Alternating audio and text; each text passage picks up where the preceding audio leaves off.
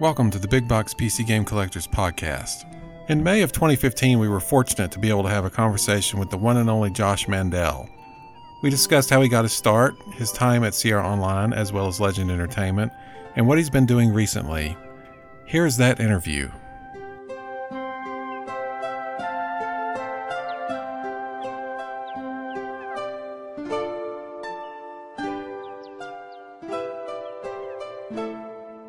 And there's a question I have, Josh. When did you join Sierra? I guess it was beginning of the 90s, but you will correct me that second, I guess.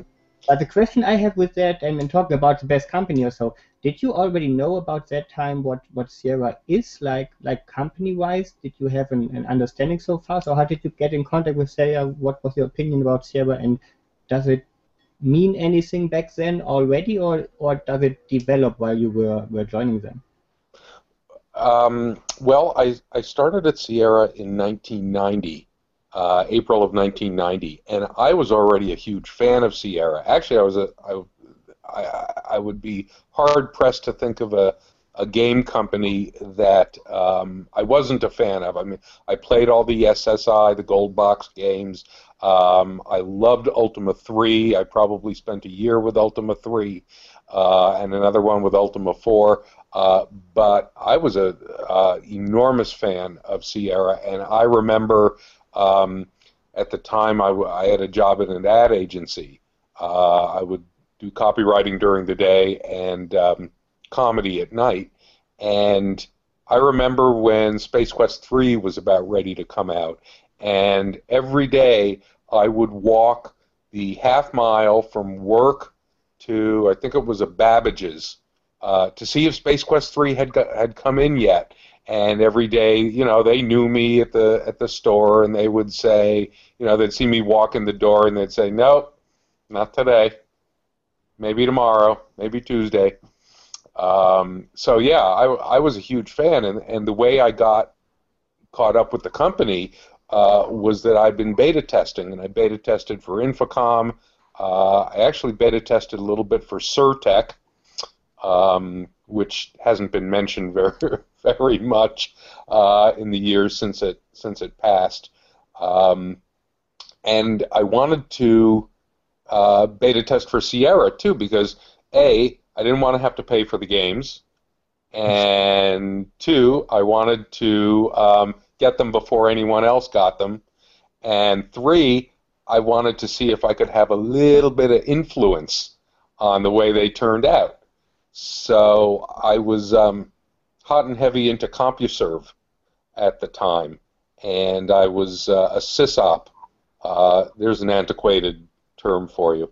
I was a sysop on their gamers forum and their game publishers, or they called it game vendors forum, and so on. And then one of the other sysops said, yeah, there's this guy in the gamers forum, Garuka. You know Garuka. And I'm like, yeah, I know Garuka. She said, well, Garuka works for Sierra Online. He's a producer there. So I asked him if maybe they could use me as a beta tester, and he said yes, and then it all derived from that. You said you beta tested for Surtech? What games did you test? I tested one game for them, and it was a text adventure, and I don't remember the name of it, but they put out a text adventure. So how did you move from beta testing to being more involved in the production of games? How did you make that jump? Well, I really threw myself into the beta testing like crazy. I mean, I approached it as if it was my full-time job, and I would write out very detailed reports. I kept each entry in the beta test log to exactly what they wanted to know, and not a lot of extra fluff.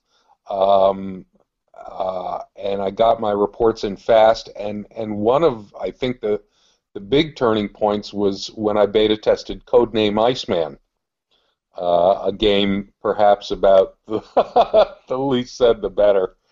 But I had encountered a crash bug in Codename Iceman, and I was living in Chicago at the time, and I I reported on this crash bug. They kept asking me questions about it, and I kept trying to help them duplicate it, and they could never duplicate it. Finally, one day, I get this call from a guy named Mark Hood, who I didn't know at the time, but he was big. He was big at Sierra, and he said, "All right, the only way we're going to determine this crash bug is to get you to play the game with us from the start until you encounter it." And it took Codename Iceman was a difficult game to get. Oh yes, it was a really difficult. Thank you, Pascal.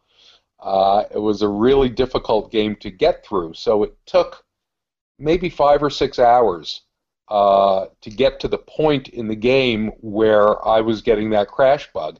And I was on the phone with Mark Hood telling him everything I was doing, everything I was typing in and every place I was walking. And then finally, after 5 or 6 hours, I got the crash bug. And I said, "There." And he said, "Oh, I got it." So that was a golden moment in my young life. So eventually, after maybe about a year and a half of beta testing, Garuka called me and he said, "I am the producer for every game that we're putting out, and we've got more than a dozen games in the pipeline, and I'm producing all of them, and it's too much for me. Would you be interested in coming here and being a junior producer for us?" At first I thought, there is no way I'm moving out to the middle of nowhere in California where I know nobody, would take a big pay cut, wouldn't be able to do comedy anymore or anything, to be a producer, which I really didn't have any interest in being a producer. But then I went out there for the interview, and I saw what Corey and Laurie were doing on The Next Quest for Glory, and I saw what Mark Crow and Scott Murphy were doing on Space Quest 4, and I saw King's Quest 5 in production, and I was so blown away with everything about the company. Ken, who was so friendly. Ken, when I drove up to the building, Ken came out of the building to meet me and shake my hand, and I didn't even recognize him at first. I was just so blown away by everything, by the company, by Oakhurst and the Yosemite area, which I had never been to, the people in the town. By the time the interview was over and I went back to Chicago, I thought, well, I'm taking this job. And maybe it will advance from junior producer to something in the writing or design area, because that's what I really wanted to do. But does being a producer, junior producer, mean you have to know development skills like programming and so? And if yes, where did you have? No. No, I had no programming skills at all. I didn't know. The last programming I had done was in high school, doing little basic routines. No, being a producer meant more like being a go-between between the main office, Ken, and the bean counters, and the creative people, and making sure that the game was on schedule and on budget, and all those tasks that I was not set up for, had never done, knew nothing about, and really didn't have any interest in.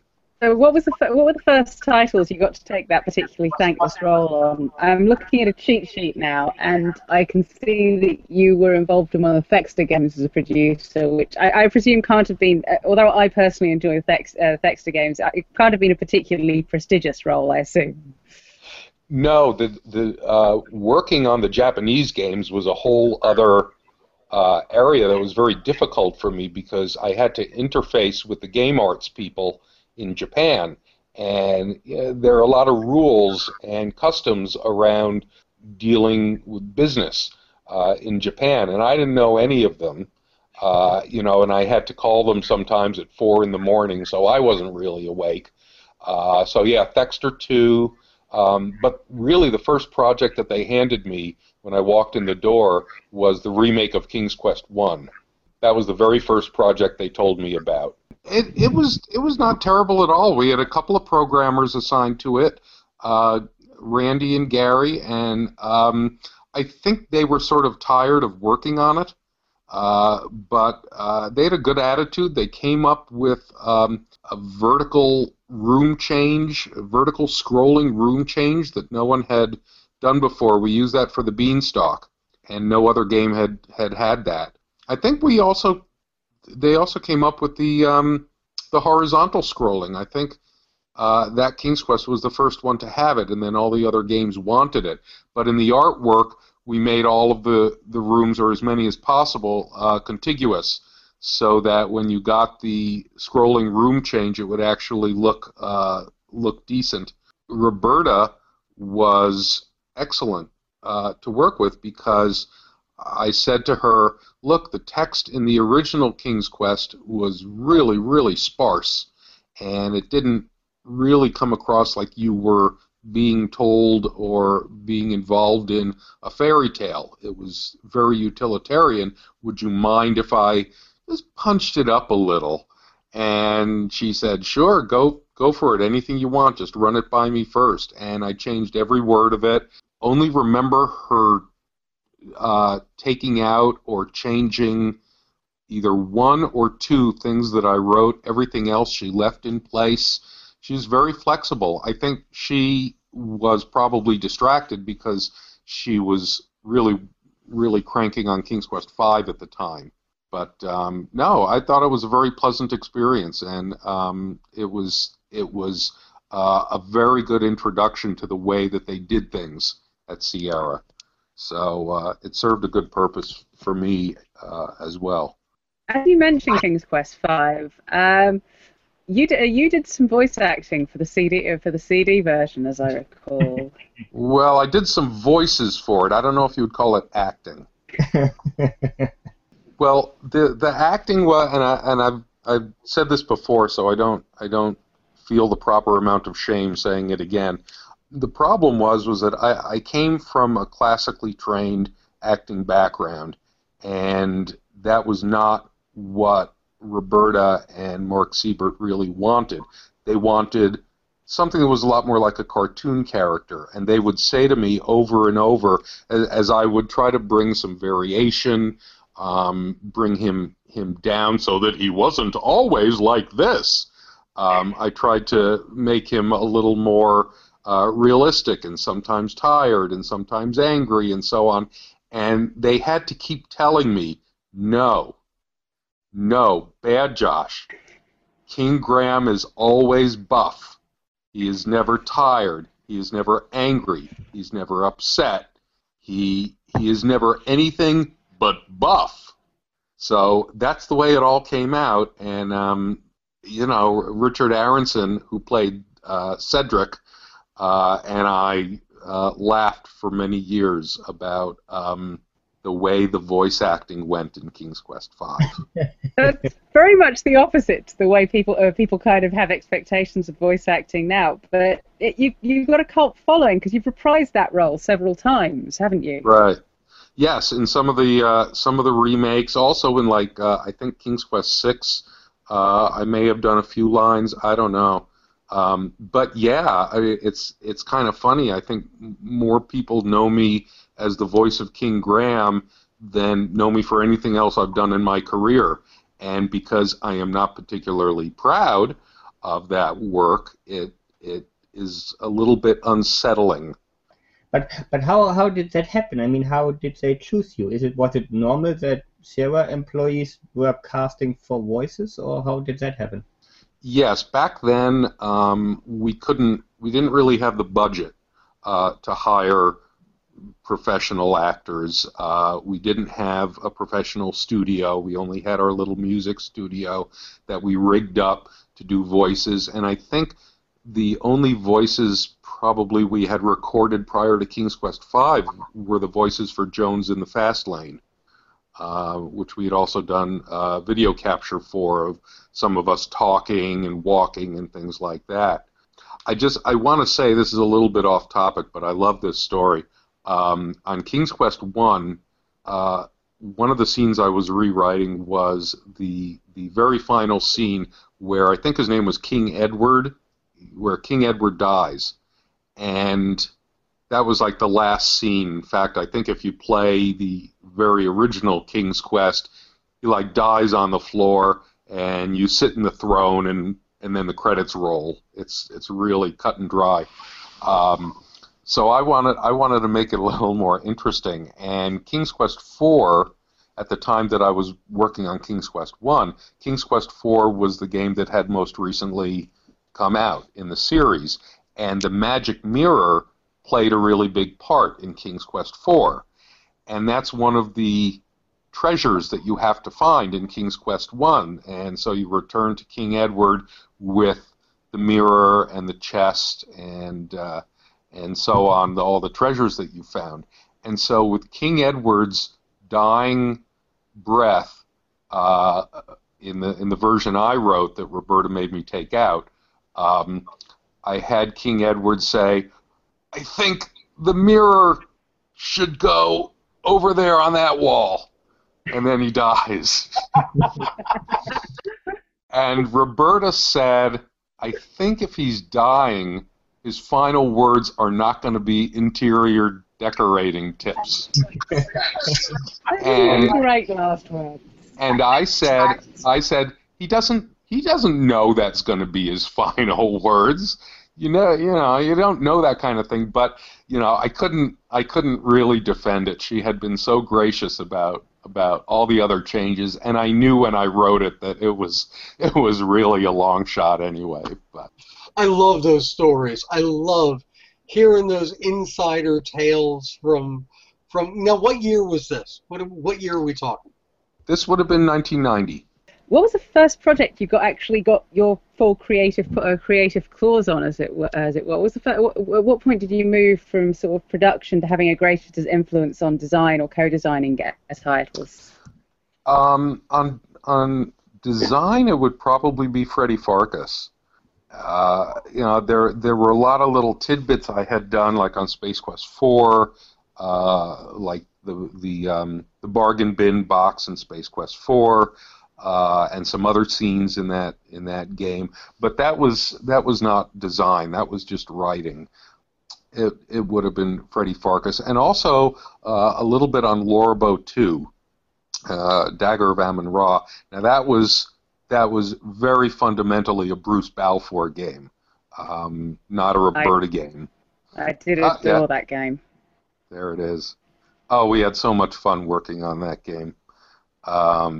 Bruce and Lorelei Shannon and myself, and maybe to a lesser extent, I think Jane may have had some input on that game. But Bruce was so ready to let us do anything kooky and morbid. So he had the right staff working. The walking meat was amazing. I have no idea who might have been responsible for that, but I loved the walking meat. I think that was probably Lorelei. But what had happened originally was that way back, and now I'm talking very end of 1990, maybe beginning of 91, Roberta had asked me to do Dagger of Amun-Ra because, well, at the time it wasn't Dagger of Amun-Ra, it was just, Lorabo 2, whatever it's going to be, because we had such a good experience working together on King's Quest. I knew that I wasn't the right person to work on Dagger of Amun-Ra because I had no experience with murder mysteries, and Bruce was already working for the company, and Bruce did have experience on them. But I had gotten as far as writing a story brief for the second Lorabo. It was like maybe half a page about the setting and the murder, the whole framing. So I wrote that, and that's what Bruce got from Roberta. Roberta said, "Here, this is what we want. Josh has already written this. This is the story we want." But, it required a ton of expansion and fleshing out, and that's all stuff that Bruce did. And I thought he did a fabulous job with it, much better than I ever could have. Right. What was your favorite title that you were involved with while you were at Sierra? Oh, I think that would be Freddie. Freddie Farkas. I put so much work into that, and the team that we had on that was so close. We went skydiving together. We went to a dude ranch together. This isn't another like depressing story, is it? No, I don't have anything depressing about this part of the. Everybody in the skydiving turned out okay? Yes. All right, just making sure. Yes. The people who went, not everybody went. Al did not go, for instance. But no, it was a very tight-knit group. We worked crazy hours. The programmers did a lot of things that at the beginning of development they were sure we would never be able to do. They never thought they would be able to synchronize a bouncing ball on screen with Sound Blaster music, for instance, for the ballads at the beginning and the end, the bouncing ball. The workbench in Freddy's Pharmacy and back, with all the little bottles you could take and move around, that required so much memory, so much more memory than any Sierra game had ever required, that room was crashing right up until the last day or so of development. They did amazing things. The artwork, that Main Street scroller that Brandon knows I keep trying to find some way to either get to him or digitize. That was a beautiful, immense piece of artwork, much bigger than anything Sierra had ever done.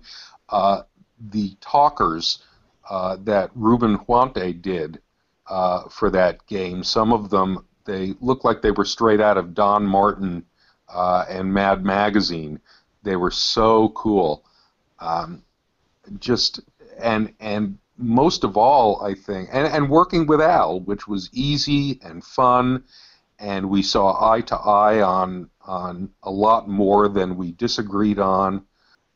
And then the culmination was when I was standing on this little second floor ledge overlooking the production area, and I was seeing the boxes being packed and then shrink wrapped and being put in these cartons, and it was such a mixture of relief and total dread, because I thought, wow, a week from now there are going to be people out there on CompuServe and elsewhere playing this game, and is it going to crash for everyone? Are they going to loathe it?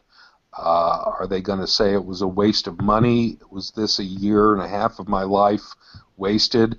It was just the most amazing moment, and I've never really felt that kind of intensity on any other project that I've worked on. So, yeah, Freddie. In the end, Freddie Farkas was actually, well, I can only speak for the UK and Greek magazines, but it was incredibly well received in Europe, as I recall. I assume that was kind of the same Americans. Was that the case for you guys too? I remember it getting good reviews. Computer Gaming World really liked it a lot. That was Charles Ardai who wrote that review, and I was so glad because he had always been my favorite reviewer in that magazine, and he really liked it. He gave it like either 4 or 4.5 stars, and years and years later, I guess it would have been 4 or 5 years later, when Callahan's Cross Time Saloon came out, he reviewed that, and he said, "This is the funniest game since Freddie Farkas Frontier Pharmacist," and I was like, oh my God, I win. He likes you. He really likes you. But the reception was good, but it was not great. It was at least a year before it sold enough copies to even justify doing a CD-ROM version. It did not sell big numbers right away, but it sold steadily. Westerns were never perceived as a genre that people were dying to see turned into an adventure game. So it was kind of a risk on that count, I guess. Since you mentioned it, I suppose this would be an obvious time to cast a thought on Callahan's and your work and your other work with Legend. Would you mind? Not at all, because I have to agree with Stuart that Legend is one of the best computer game companies there ever was, and that was because of Bob Bates and Mike Verdu, whose design sensibilities were so advanced from anything that Sierra had done. I think I learned more in the year or so that I worked at Legend than in the 4 or 5 years I worked at Sierra. Just about what makes for good design. They originally had asked me to do a game based on David Eddings' Belgariad, and that wasn't really my genre, but I read all the books at the time that were in the Belgariad series, and I developed a design proposal that was fairly detailed, and they took it to Eddings, and he didn't even read it. He said, he was already pretty old at the time, and he said, I don't want teenagers running around my universe killing each other and shooting and stabbing each other. So disappointed by me, because I was exactly that sort of teenager when I got into his universe. I'm glad I knew nothing about the author, because I was disappointed in his work later. But the Belgariad was magical for me. Legend was kind of known for those book licenses, though. Yes, pretty much entirely at that point, except for what Steve Moretsky was doing for Legend, because he was doing things like the spellcasting series. Be Unready, as right. well. Well, Eric was right. That was original. That was Bob's idea, and Mission Critical as well. That was Mike's. But so they said to me, if you could choose any two writers. Once David Eddings had passed on the Belgariad, see, he only knew from Nintendo. So when they said they were going to make a computer game based on his world, I guess he sort of envisioned Metroid or something. But they said name any two writers who actively are being published. I said Spider Robinson and Dean Koontz, and they said, well, we have ties that can get us in with Spider Robinson. And he was interested, and I was thrilled because I adored the books. I threw myself into that game like I had in Freddy, and I was in a deep, deep depression at the time, and I set myself up in my home with a sky chair, which is like a big hanging chair, hangs from the ceiling like a sling, and I would sit in that sling for 12 hours at a pop, just writing that game, and it's the one that's closest to my heart in terms of the sense of humor. It's a lot closer to my preferred sense of humor than Freddy was, frankly. Freddy was a little too scatological, but I loved working on Callahan's, and I was pretty happy with the outcome.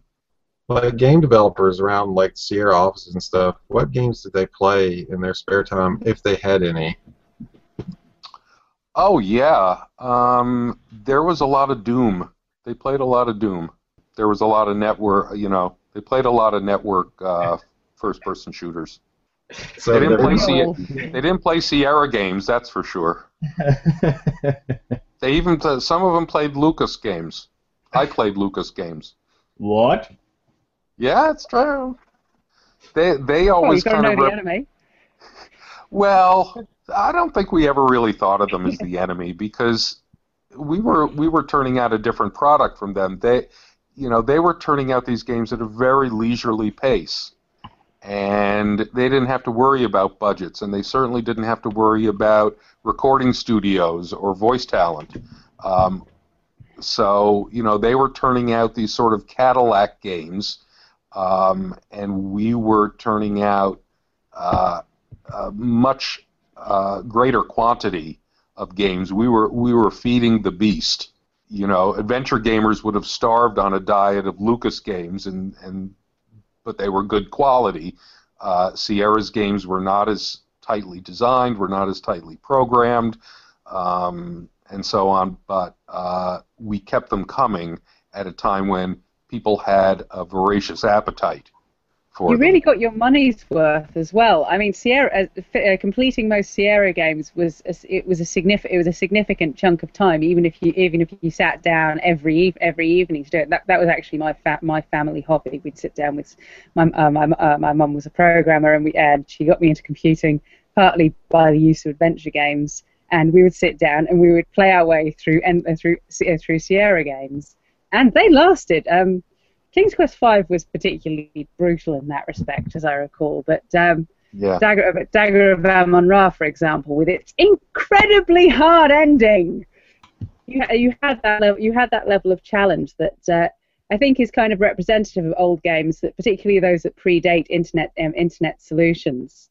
Right. Right. Because now you've got an expectation that there'll be a hint button in a game to help you through, and because games are a little bit cheaper relative to income, I think. Right. They can be shorter. On the subject of modern games, you recently worked with Al Lowe on the Leisure Larry Reloaded to some extent, didn't you? Yeah. You don't have to tell us if you don't want to. I worked really hard on that game. Al and I had a really good time on it together. We had fun recording the voices. Everything else about it was a living nightmare. And I think it will be a long time before I do a Kickstarter again. Man, that just doing the Kickstarter was it really takes it out of you.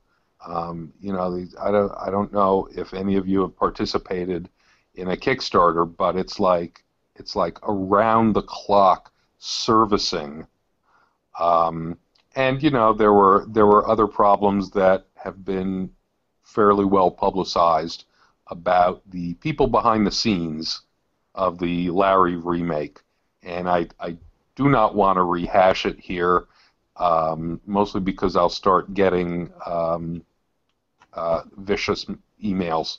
So so I'm gonna bunt on this one. Yeah, and not only about the Larry Reloaded. No, what I really mad about is the Faster Mud thing, because after Larry Reloaded, you worked on Faster Mud, and I really enjoyed that game a lot. It was an episodic title. I don't like episodic titles for one reason, and this is the one which happened. Sometimes the story won't continue. No, there will be no chapter 2, I guess, and that's really a terrible thing, because I enjoyed it a lot. It was a nice homage to the old games. Nice old school graphics, cool riddles and puzzles, some really challenging ones, and yeah, but sadly, as we know, there won't be an episode 2, I guess. Well, there might be, because the developers, they have an episode 2.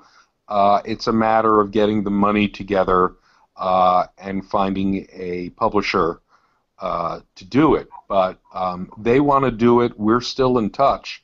Every few months we talk. I ask them if they've gotten any closer to finding a publisher, and they say no.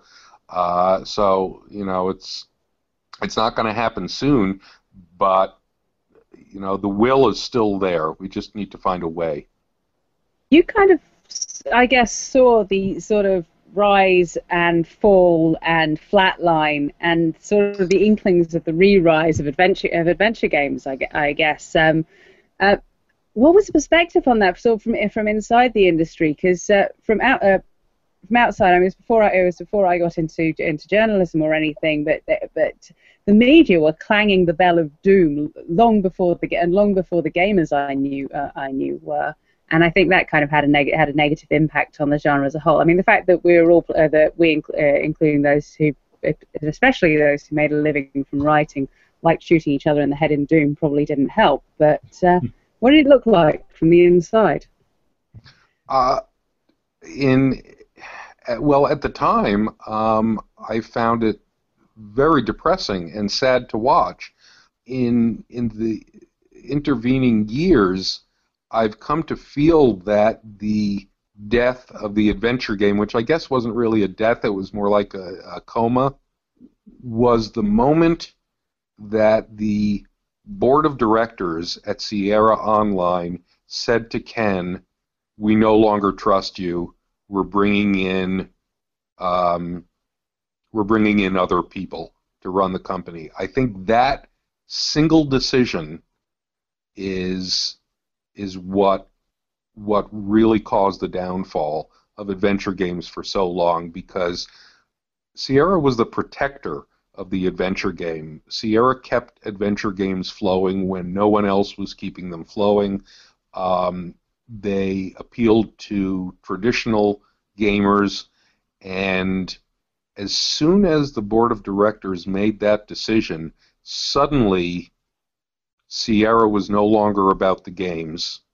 It was about the money. And while that had always been a factor at Sierra, it was never the overriding factor. And then all of a sudden, one day, it was the overriding factor. And the kind of games we did went out the window, and suddenly the what we considered decent sales of a game, maybe 200,000 units to 500,000 units, suddenly that was nowhere near what they wanted. They wanted numbers like Myst. So they wanted millions and millions of units sold.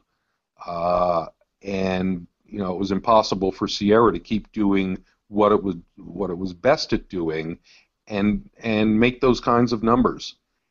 And since they were the last real guardians of the adventure game, once they fell, the whole genre fell. So that's my perspective now. Back then, it was terrifying and upsetting, and I couldn't really be a part of what was happening at Sierra anymore, because it wasn't what had made the company so great in the first place. That sort of aesthetic was no longer valued there, and it was a huge shame.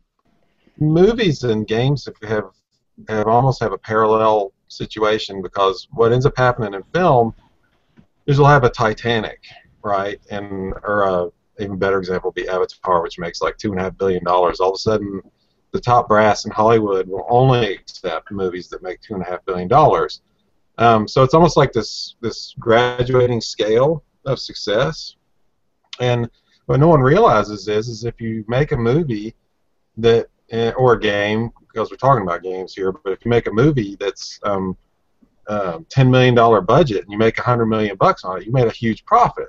I don't know why Hollywood never figures that out, but gaming is sort of the same situation where I don't think Myst had a very big production budget, because there's only 2 guys that made that game, as I recall, and they sold millions and millions of units, so they had a huge profit margin.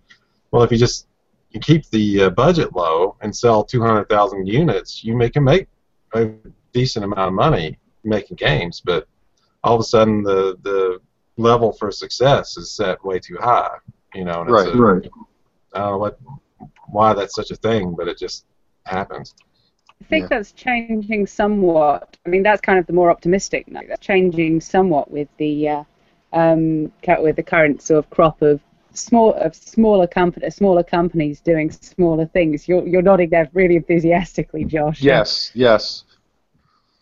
Yeah, that's the resurgence. It's the resurgence of the creativity and the willingness of some publishers to accept the kind of arrangement that we're talking about, where, yes, you don't sell that many games, but your expenses are low, so you end up making a really nice profit anyway.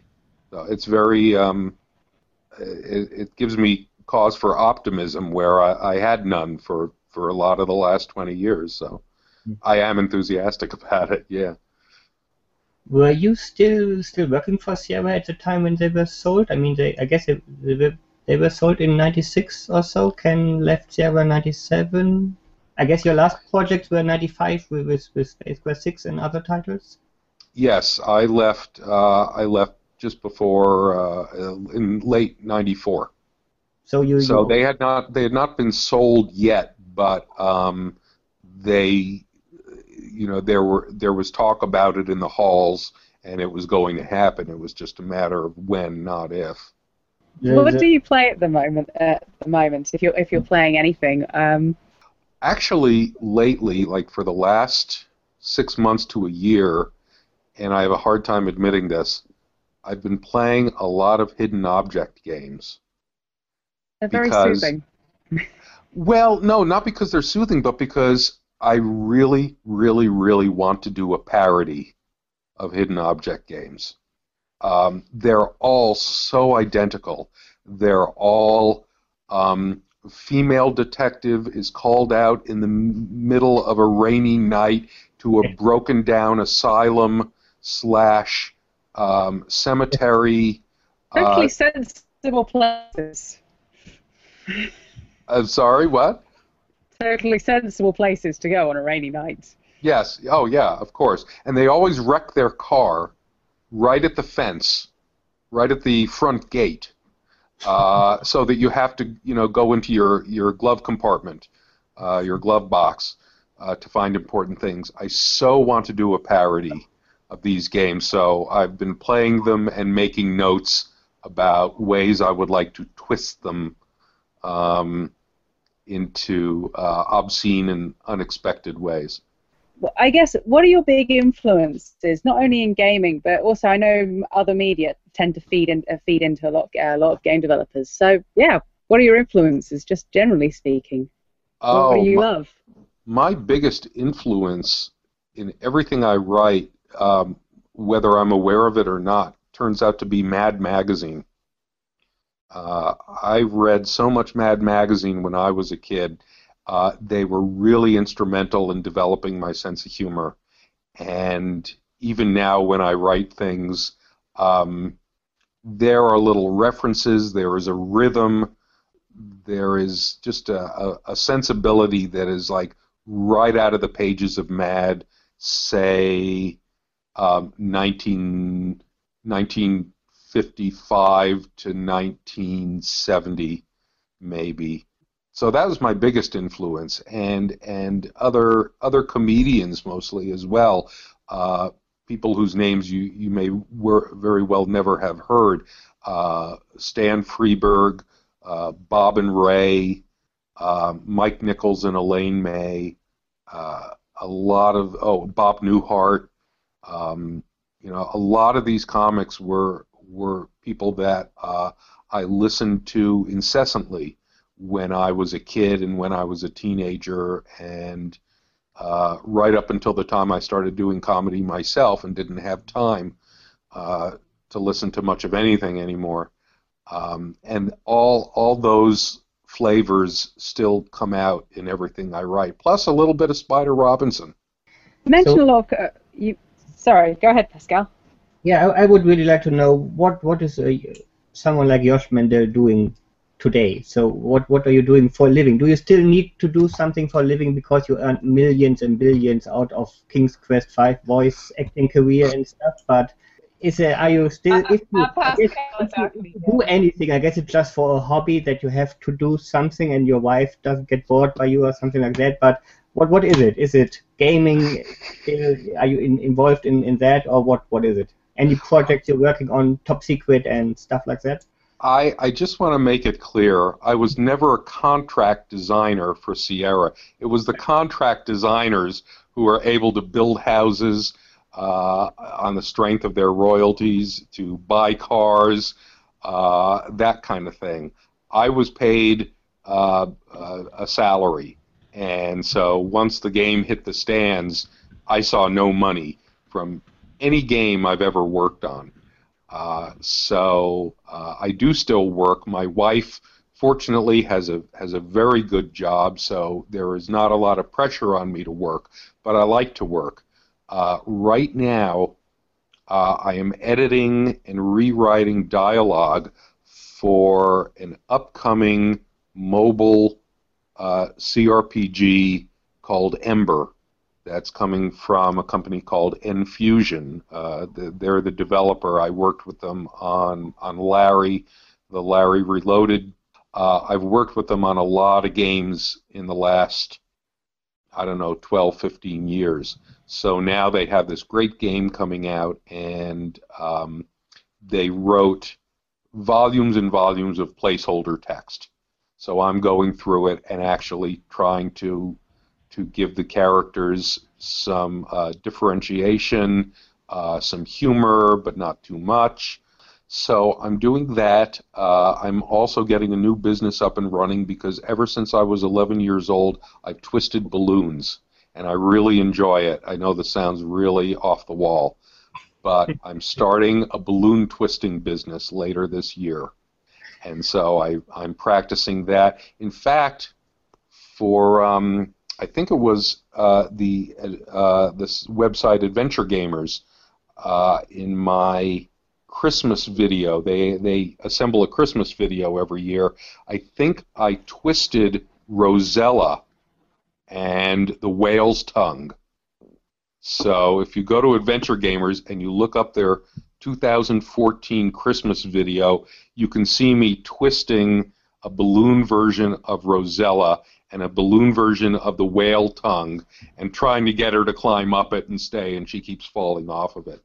Yes, there's this whole unexplored area that is the intersection of computer adventure games and balloon twisting, and I am going to make millions of dollars exploiting that underserved niche.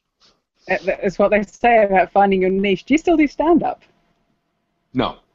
My partner, I loved doing stand-up with my partner, and once she quit to have babies, I never. I tried it again a few times, and it just wasn't nearly as enjoyable for me. In fact, one of the final shows that I ever did with her was at the 1990 Christmas party at Sierra Online. They flew my partner out to California so that we could entertain at the Christmas party. I don't know what they were expecting, but I think they got something other than what they were expecting. But it was great because Ken approached me right after we got off stage, and he said, "You're an entertaining kind of guy. You should be designing these games." And I said, "Yeah." So I don't do stand-up anymore, but I still write a lot of comedy. Through the benefit of your experience, and I know the industry's changed now relative to then, but on the other hand, you got to experience Kickstarter joy. What guidance would you give to people looking to get into the glamorous and highly paid world of adventure game development? I'm sorry, I cracked me up. Yeah. Boy, I would say take theater classes because a game designer, especially an adventure game designer, is in essence a playwright and a director. And you have to have those skills, especially if you want to do something that is either a comedy or a serious drama. You have to know blocking. You have to know timing. These are all very theatrical skills. And I certainly found that theater training served me really well in my time in the industry. So even if you're not interested in a broader sense, just in terms of learning a few things that are going to be valuable when you craft an adventure game, it's a fantastic resource and something everyone should try. That's actually not something I'd heard before, but that does make a great deal of sense. Yeah, it really illuminates, I don't want to get political or anything, but public schools, especially in the United States, I don't know if it's the same way in Europe, but are like hacking and slashing theater classes, art education, and all these things that on the surface no one thinks are useful, but on the underpinnings, these are all extremely useful skills for professionals in the real world. Yeah. Yeah. Oh, and having some background in art, for me, that would have been very valuable. I didn't have much of a background in drawing or painting or anything like that. Composition, things like that. That would have been a great asset. And the same thing with music as well. You know, I had to put a lot of trust in the composers that I worked with all throughout my career, because I did not have the knowledge that would have helped me. So, you know, I had the theater training, but more background in art and music would have helped a great deal.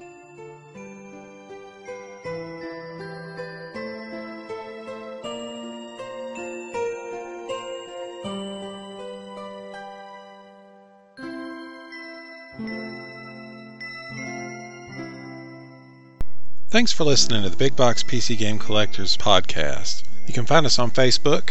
You can also watch the original video version of this podcast on our YouTube channel, which includes the show and tell segments.